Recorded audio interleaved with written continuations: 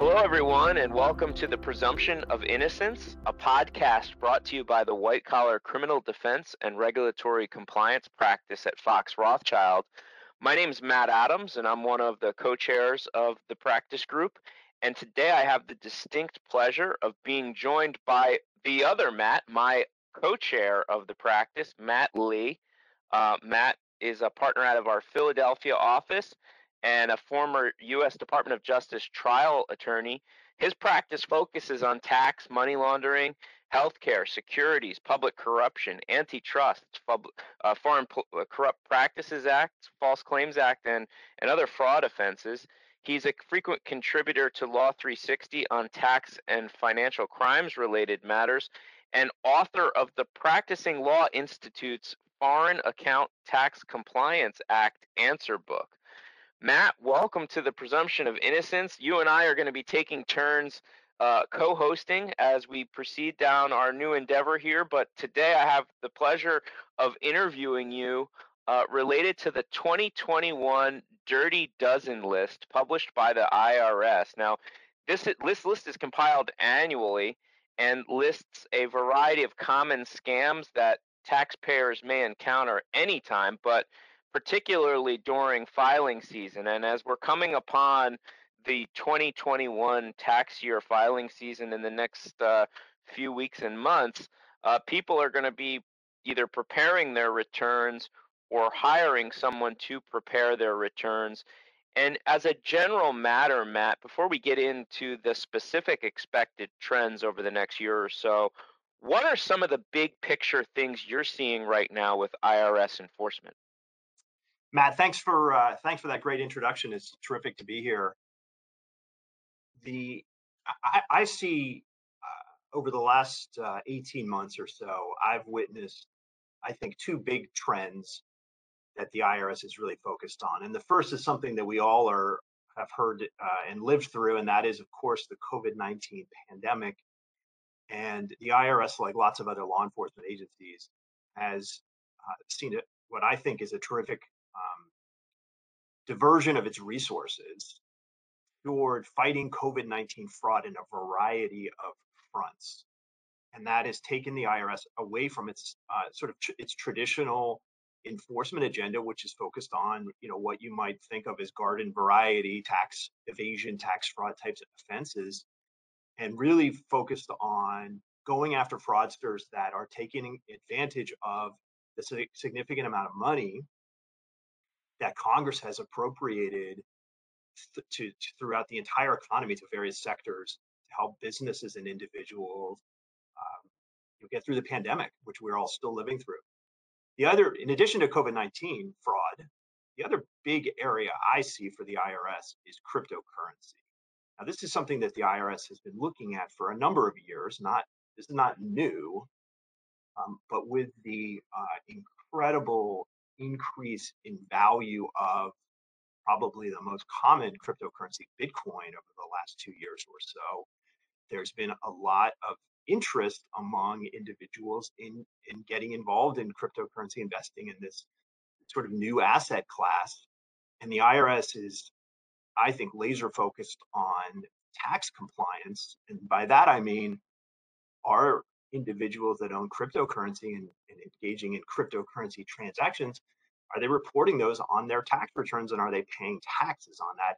And I think the IRS would say, if we were interviewing an IRS representative, they would say that there is a significant compliance gap, meaning there's a big gap between the number of taxpayers that are engaged in cryptocurrency transactions as compared to those that are actually reporting them on their tax returns. So there's a lot of unaccounted for revenue that could come into the Treasury that the IRS wants to go after and find these individuals that aren't properly reporting and paying taxes on their crypto investments. So Matt, I think you and I have both experienced and we've definitely done significant speaking publicly about this very topic.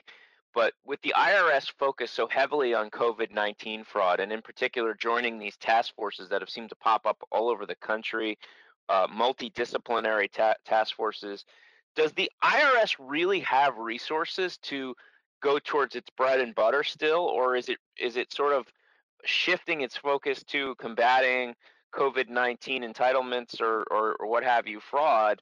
And is that detracting in any way from its traditional tax enforcement efforts? Well, I think the reality is that the IRS as a government agency has suffered from more than a decade of budget cuts from Congress that have really decimated this agency in many ways. There's been terrific attrition in the form of retirements, individuals just leaving their employment at the IRS, and these positions are not being filled because the Congress has repeatedly, year after year after year, cut the IRS's budget.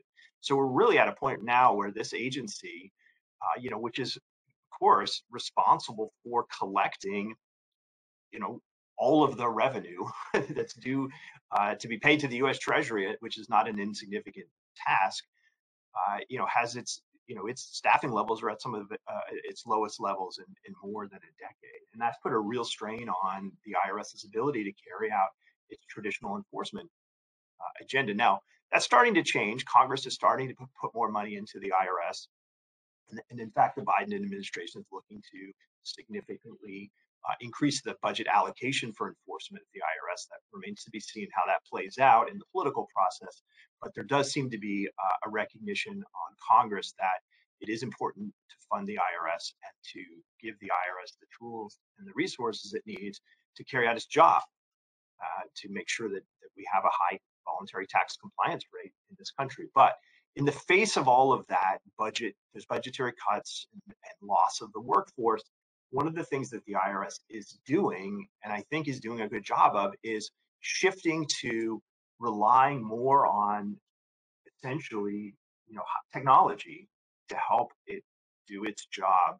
And by the technology, I'm referring to things like data analytics and artificial intelligence. The IRS at this point gets more data about the activities of taxpayers, not just domestically, but really around the globe.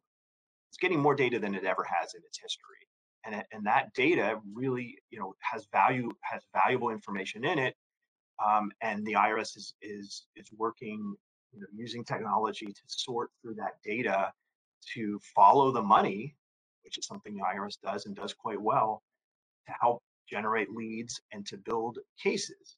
So it's a tale of declining resources on one hand, but really, I think, increased reliance, and successfully so, reliance on using technology to help sort through data and to do things that frankly would take months, if not years, for humans to do. Yeah, and I think, Matt, we've seen that in other spaces too, like healthcare and certainly the COVID-19 fraud area as well, because it seems like the government is able to harness significant aspects of data with relative ease. Not only that, they can almost do the sort of juxtaposition exercise when talking about things that they may have on file from, for example, a taxpayer versus what might get submitted to the government in connection with a PPP loan application or something like that. So I think from what I'm hearing from you, the trend with respect to tax enforcement really is modeling what we've seen in other spaces as well. So moving then directly to the central focus of our conversation today, what exactly is the Dirty Dozen, and why does it provide a sort of indicator, if you will, of IRS enforcement activity generally? So the Dirty Dozen has its origin a number of years ago. The IRS decided that it was going to publicize annually a list of some of the worst tax schemes, scams, frauds um, that are out there. And someone at the IRS came up with a catchy name, and they called it Dirty Dozen. And so every year now we have the IRS announcing to great fanfare the components of the Dirty Dozen. And it is what it sounds like. It is the list of the top 12 or so worst scams that the IRS sees. Some of these scams are repeat offenders. You see them year after year, others are new. the most recent Dirty Dozen has a lot of new stuff, has a lot of new entrants, which we'll talk about. But it really is a summary of what the IRS sees as the worst of the worst. And it is an indicator, I believe, it's an indicator of where the IRS is going to focus its enforcement priorities in going after these scams. It's also for education purposes. It's to educate taxpayers to watch out for these things, to be mindful that they could fall prey to some of these scams, of which we'll talk about: social media scams, phishing attacks, phone calls, threatening to arrest people if they don't pay their taxes, things like that. So it's also meant to educate the public as well. I got one of those over the weekend, actually. The phone call saying, that you're going to be referred for criminal prosecution if you don't give your social security number immediately because you're delinquent in your taxes. Rest assured, anyone that might be listening to this podcast, that is not typically how the government conducts an investigation, and certainly they don't ask you through an automated phone call what your social security number is. A couple of new offices I've seen established in connection with IRS enforcement activities, Matt, and you've highlighted for us from the outset sort of this contraction of uh, the IRS's sort of human resources, but we also see creation of new offices in the midst of harnessing this big data to create 21st century methods of enforcement. It seems like the IRS is starting to also reorganize itself in manners that are intended to be potentially more efficient and bring some of this big data and modern enforcement techniques to bear. Could you talk to us a little bit about the newly established Office of Promoter Investigations and also the IRS Fraud Enforcement Office? Yeah, so Both of those were recently established, right? yeah, so they were both announced, um, unveiled, I guess, at really around the start of the pandemic. I don't think there was any correlation. That was just when it happened. But both of these offices were announced early on in 2020. The Fraud Enforcement Office is a really interesting one.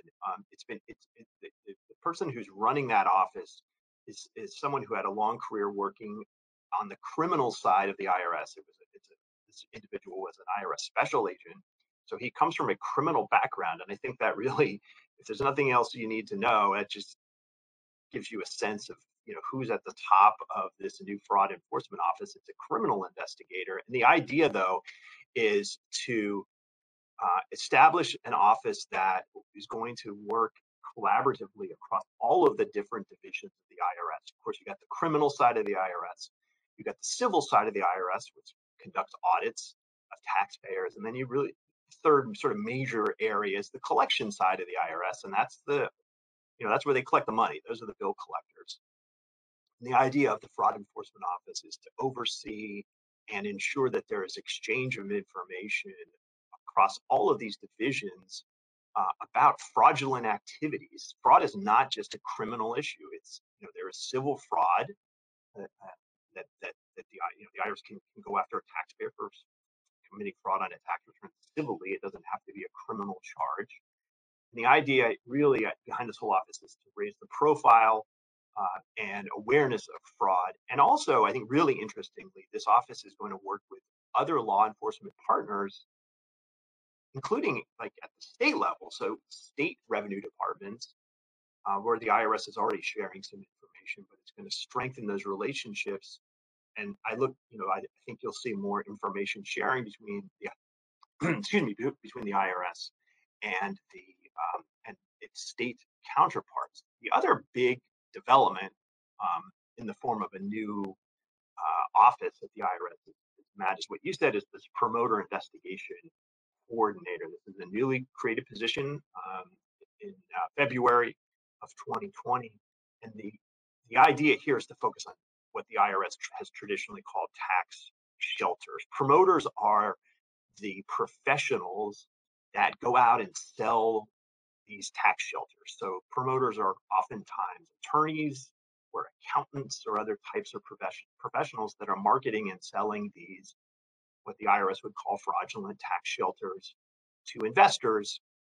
And two areas that this promoter investigation coordinator is focusing on also show up on the Dirty Dozen. They're conservation easements. We'll talk about that in a moment, as well as micro captive insurance. I would say those are the two probably top tax shelters the IRS is focused on at this moment. A lot of resources going into both of those. We'll talk more about that later. But I think both of the establishment of these two offices really shows that the IRS is looking to step up its game, cracking down on fraud and cracking down on tax shelters. And so when we dig into the 2021 Dirty Dozen list, it really can be unpacked topically. The way I see it, we have pandemic-related scams, which has really come as no surprise, given what we've all been living through for the better part of the last 2 years.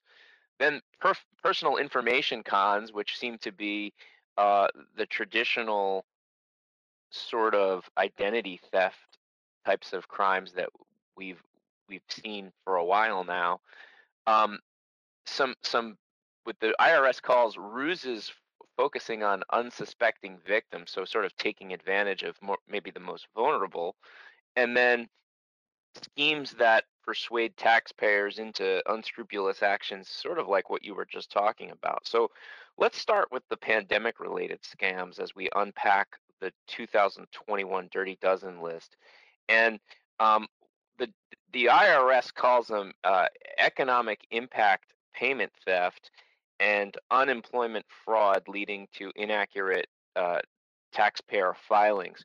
Matt, talk for a bit about these types of common pandemic related tax scams and with a particular focus on how they may sort of cross over into what we've seen and you and I have done a fair amount of talking about, which is the issues involving COVID-19 economic impact theft. Yeah, so these are the very first two on the Dirty Dozen list, and I don't think the Dirty Dozen is um, set up in order of sort of there's a number one or a number two, but these two are the first two, and I don't think there's any. I don't think that's a coincidence. So economic payment theft, the economic impact payments, these are the stimulus checks that Congress authorized early on in the pandemic and they've been reauthorized a number of times. These are the checks that have gone out across the United States to taxpayers who qualify for these payments. These have amounted to billions and billions of dollars of government spending, and not surprisingly, there's been a significant amount of crime associated with these checks going in the mail from simply stealing checks out of the mailboxes to more advanced identity theft techniques to get, for through which fraudsters get their hands or try to get their hands on these checks. And again, there were multiple iterations of these stimulus checks that have gone out over the last 18 months, and it's just an extraordinary amount of money. And it's no surprise when you're talking about that much money going out the door of the U.S. Treasury. There's no surprise that fraudsters are attracted to that opportunity, and they've been successful. There's been no doubt that they've been successful. The corollary is unemployment fraud. I mean, again, no surprise that unemployment rates have skyrocketed through the pandemic, and as a result, unemployment claims have similarly increased to almost unheard of levels over the last almost 2 years. And not surprisingly, there have been instances, many of them, of fraudsters submitting false unemployment claims through identity theft. Posing for someone, claiming to have lost their job, and then getting their check, and then the actual person, at the end of the year gets a 1099 saying from their state or local municipality government saying we paid you unemployment compensation in X dollar amount. Of course, they never got the checks, but they're getting a 1099. So these are just these are two. This is really these two I'd say are in the educational category to educate taxpayers to be on the lookout for these types of scams because they're really prevalent and frankly they're not letting up. They're still out there and they're still continuing. Yeah, and I could just tell you from my experience on this side of it, mostly dealing with PPP fraud cases for the last couple of years now. Um, there's always an interrelatedness to some of these tax issues as well, and it seems like where you see one, you quite often see the other, and that's something I think we're going to continue to see now for the better part of the next decade in light of how many trillions of dollars in stimulus money has been injected into the economy. Moving to sort of the second topical area of the 2021 Dirty Dozen list, we have what the IRS refers to as personal information cons. And to me, this sounds like your classic identity theft. This is not something new, maybe exacerbated by the pandemic, Matt, but mostly these are some scams that have been around for a long time. Talk to us a little bit about these. Yeah, Matt. So these are not really these scams aren't anything new. It seems like they've accelerated or picked up in frequency during the pandemic, but they certainly predated the pandemic, and they range from social media scams where you might someone might contact you through a Facebook page another form of social media, try to trick you into submitting your personal information, your name, your address, your social security number, your date of birth, to get that critical information that can be then used against you in terms of submitting, for example, a tax return to the IRS and getting a refund. I mean, that's a very common identity theft uh, example that we've seen long before the pandemic.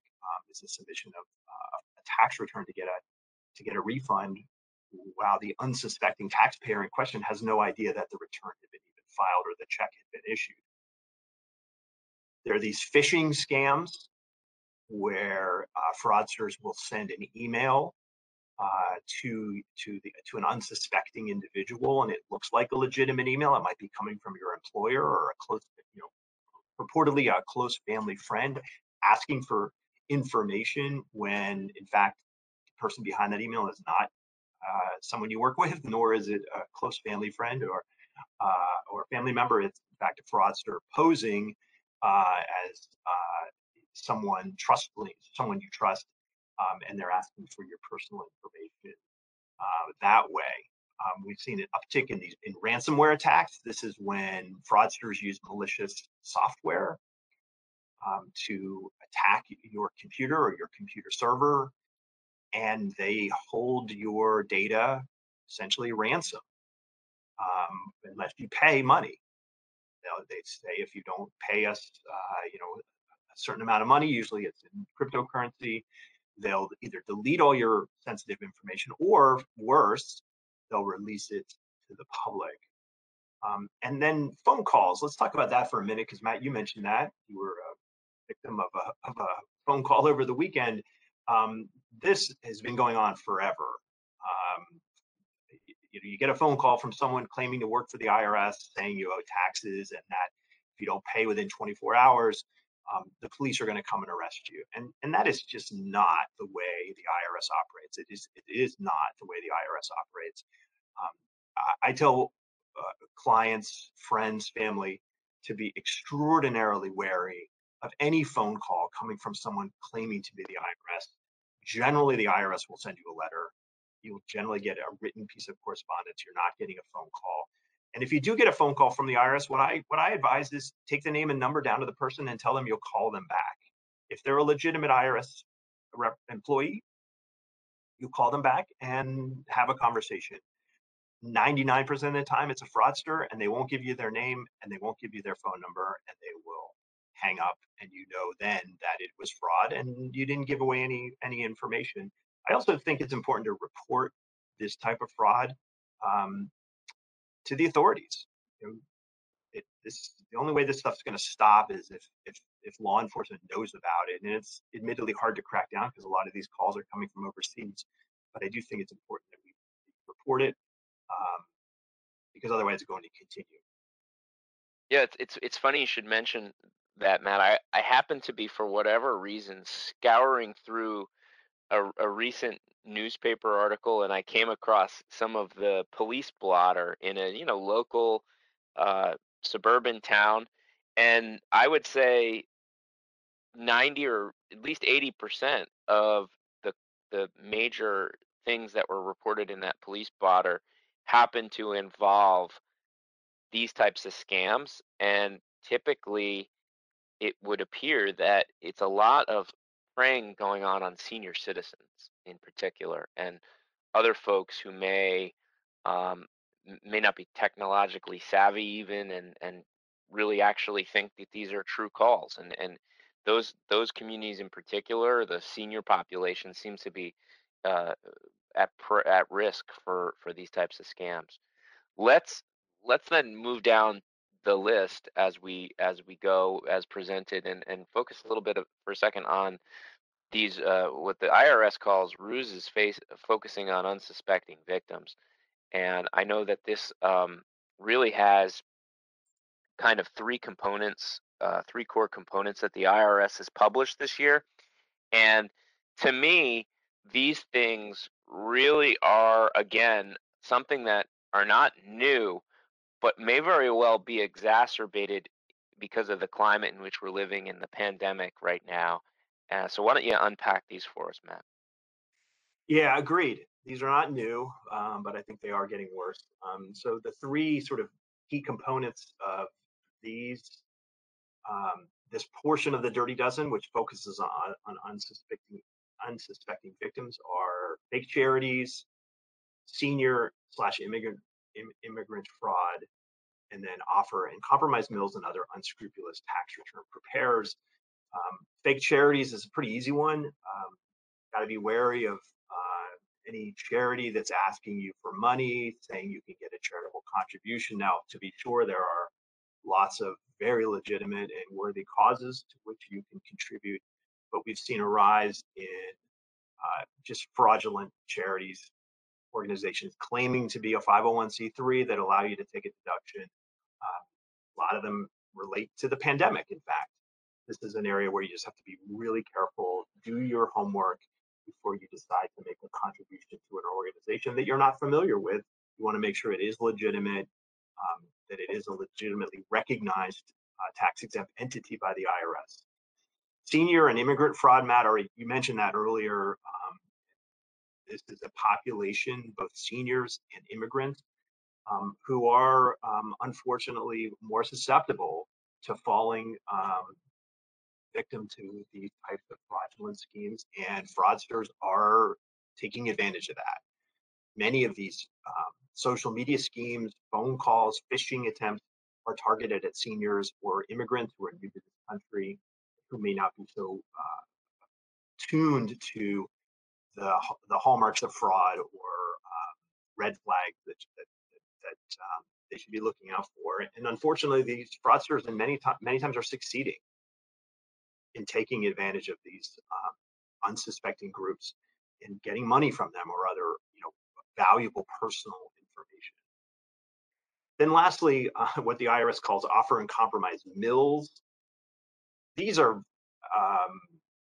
firms that say they'll resolve your tax debt for pennies on the dollar. They will help you submit an offer and compromise to the IRS, wipe your debts clean.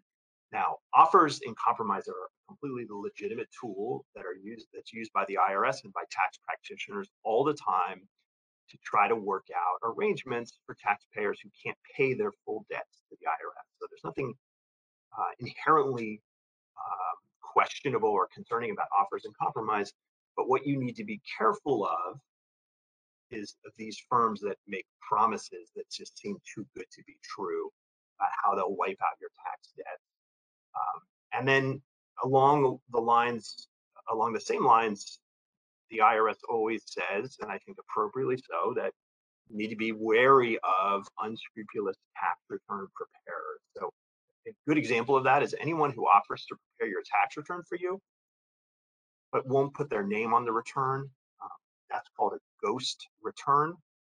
And at any time a tax return preparer is unwilling to put his or her name on the return, which is required by law, that is a big red flag, something to watch out for. So you want to, when you're looking for someone to help prepare your taxes every year, be careful, do your homework, get recommendations from people you trust, and investigate the person that you're considering hiring.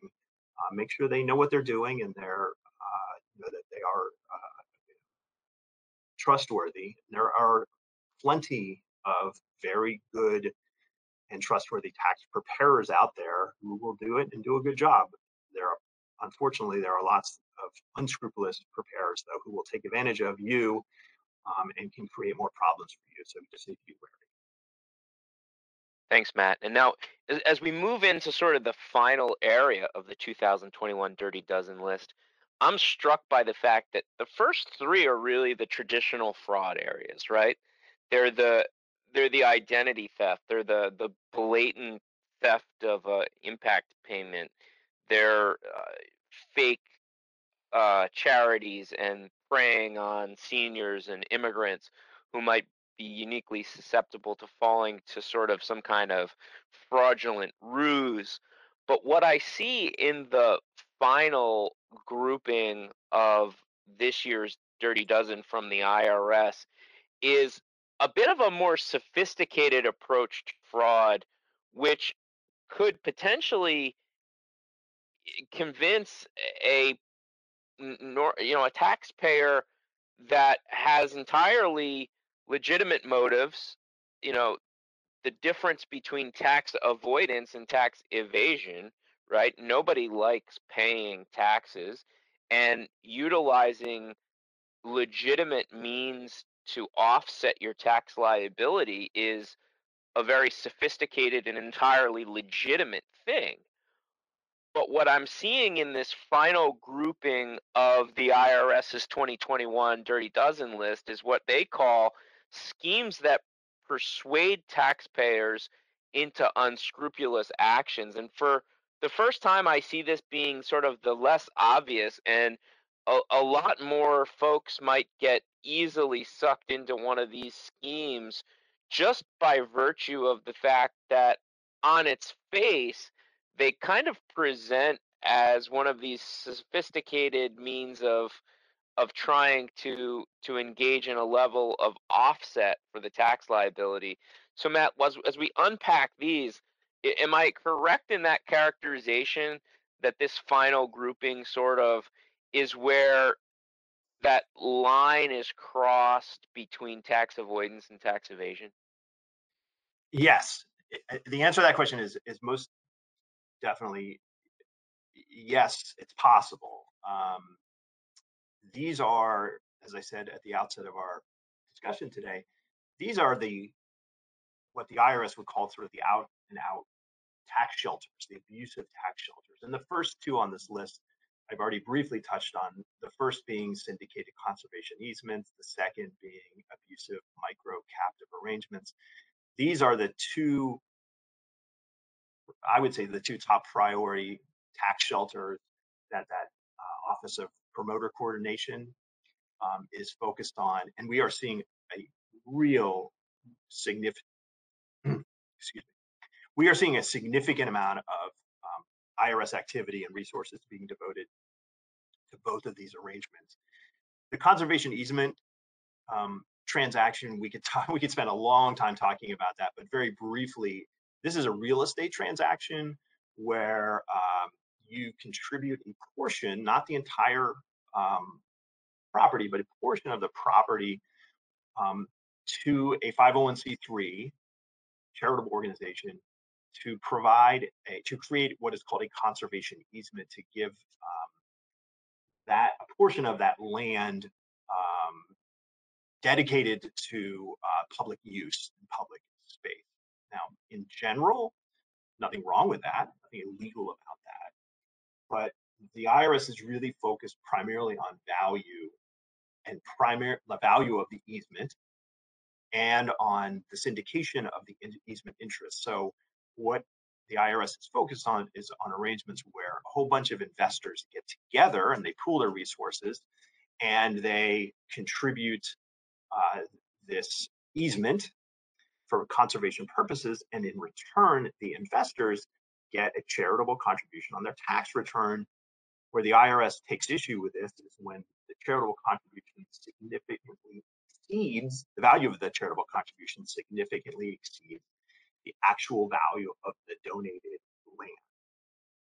There have been already some criminal cases that have been filed in this area. There are a lot of criminal investigations that are underway in this area. There are a ton of civil cases that are being litigated, and there are hundreds, if not thousands, of audits being conducted by the IRS in this area. The microcraft. It would strike Matt, before we leave that one, it would strike me that one of the central issues that needs to be done in there in terms of trying to legitimize one of these is to ensure that the value is objectively appropriate, correct? Exactly, and the dispute is going to be generally in these cases is the value, and if the value of the donation is supportable, then again, I'm oversimplifying. You're probably okay. Right. But it's where this value is exponentially larger. The value of the charitable contribution claimed on a tax return is exponentially larger than the value of the donated land. That's when you start to cross the line potentially between civil and criminal. It strikes me as that's a flashback to some of the mortgage fraud that went on before the Great Recession, say pre 2008, where some of the land transactions were being inflated with unrealistic valuations in order to jack up the amount that was secured from a bank loan, something along those lines, but this time Yeah, for purposes of trying to inflate a tax write-off. that's right. That's right. The other one is the abusive microcaptive arrangement. This is an insurance arrangement. So again, in theory, there's nothing illegal about having a captive insurance arrangement. And lots of large companies do that. They own their own insurance company, and that insurance company, they own their own insurance company, and that insurance company provides insurance to the business to insure against any wide variety of types of claims that could arise. Where the IRS starts to get interested is when it doesn't really look like insurance. And by the way, there are lots of tax benefits you can claim when you have a captive insurance, and that's why companies do this. But where the IRS starts to get interested is when it doesn't really look like an insurance. Doesn't really look like an insurance policy. When no claims are submitted, no claims are paid, the premiums that are paid for the insurance are not in line with what types of premiums you would pay in the market. This is when the IRS starts to look at, is this really a legitimate insurance arrangement, or is this a tax strategy to provide tax benefits to the company that owns the captive insurance? This is an area where the IRS, like in this syndicated conservation easement area, the IRS is devoting a lot of resources, and this is an area where we expect to see significant additional activity in the form of audits, tax litigation, and probably criminal activity. Haven't seen it yet, but I suspect it's coming. So rounding out this list of more sophisticated tax schemes to essentially inflate or offset, I should say, inflate the amount of a deduction in order to offset taxable income. We hear the IRS talk about abusive use of the U.S. Malta Treaty. Now, that seems to be something fairly obscure. What's that all about?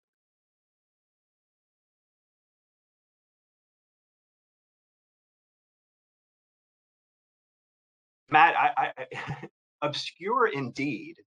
This is the first time that this has shown up on the Dirty Dozen, as far as I am aware, and in all the years that I've been tracking the Dirty Dozen. This sounds like an incredibly obscure tax strategy, but the fact that it shows up on the Dirty Dozen shows that it's gaining in popularity.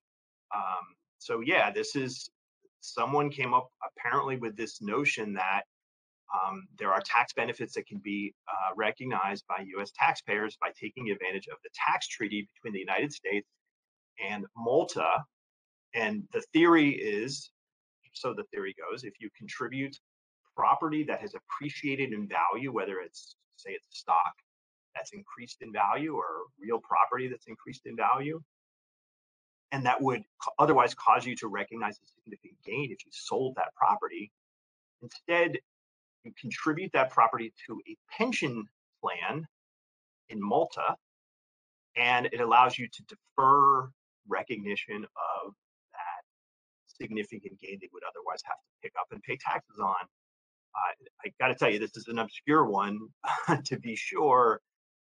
But again, what I said a moment ago, the fact that it's showing up on the Dirty Dozen list shows that the IRS is seeing more, believe it or not, the IRS is seeing more and more of this being at least trying to be used by individuals who are trying to game the system.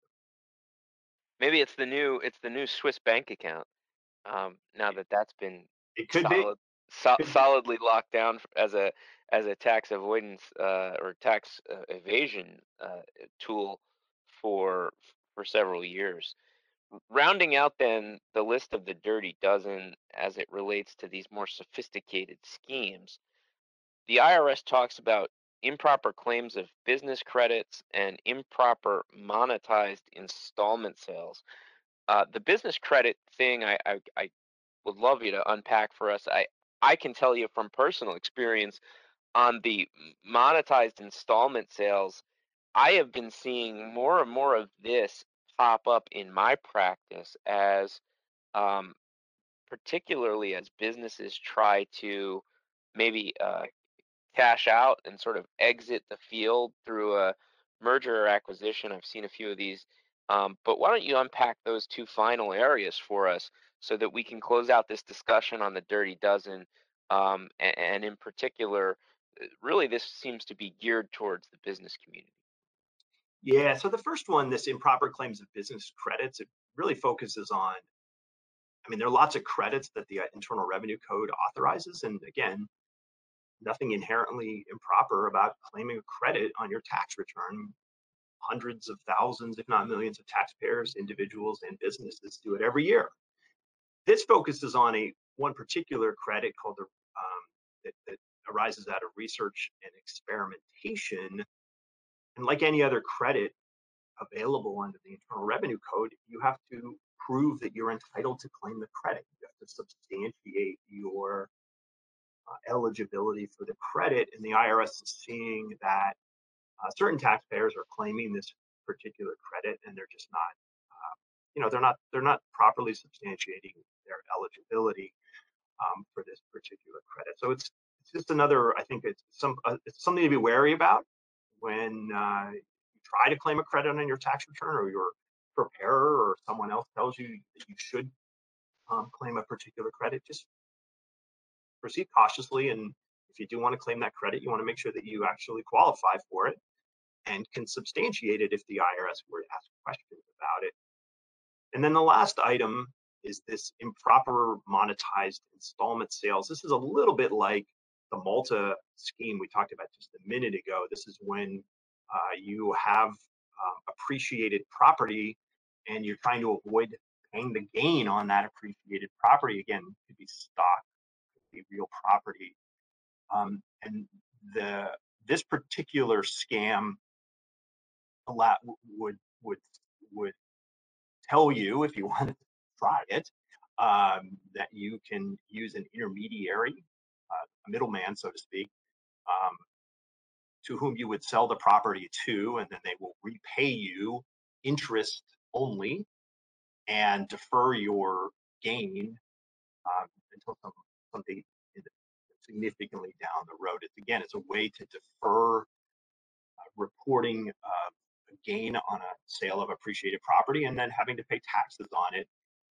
This sort of intermediary type transaction is something that the IRS has seen a lot of over the years. This one is, again, focusing on these what they call monetized installment sales. It's sort of a new twist on an old scheme that's been around for some time, but it makes the Dirty Dozen this year, I believe, for the first time. And again, I think it reflects that the IRS is seeing more and more of these, and that's why this one's made it to the Dirty Dozen for 2000. And if I'm not mistaken, Matt, the theory behind that would, and why it would become attractive to maybe the unsuspecting, is because you're trying to avoid realizing that gain all at once. Is that correct? That's exactly right. I mean, if you sell a piece of appreciated real estate today, you've got to recognize all that gain as capital gain and pay a pretty significant tax bill. And these schemes at least purport to try to defer that recognition in year one and to put it out, put it off into the future improperly, which of course the Internal Revenue Code won't let you do. But these are schemes that at least try to get around that well-established rule. Yeah, and in the one or two instances where I've encountered these over the last couple of years, it's really been involved in where people are looking to retire, and whether they're selling a business or a piece of property or sort of a combination of the two, they're scaling down, they're retiring, they're cashing out. They may have been involved in this business for 30, 40 years. Their basis is really low because they built it over the course of decades from basically nothing.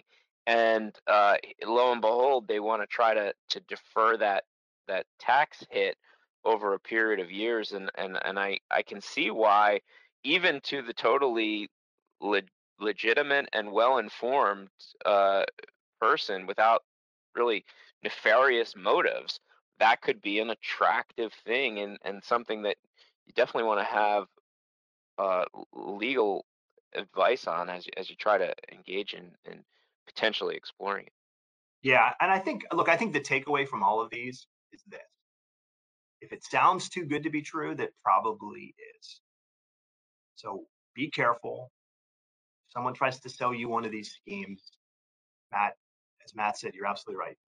Consult with your CPA, your attorney. Proceed cautiously before you go and get involved in any of these arrangements that we've just described here. Because if it sounds too good to be true, it probably is. And to that point, Matt, the old saying goes, a couple things you can't avoid: death and taxes, right? Well, that's all the time that we have for this episode of The Presumption of Innocence. We thank you for joining us, and we look forward to joining us in the future. If you have any questions, please reach out to us. We can find us on the internet at www.foxrothschild.com. My name is Matthew Adams. I was joined today by my co-chair of the White Collar Criminal Defense and Regulatory Compliance Practice, Matthew Lee, and we look forward to exploring these hot button topics with you in the near future. So thanks for joining us. Talk to you all soon.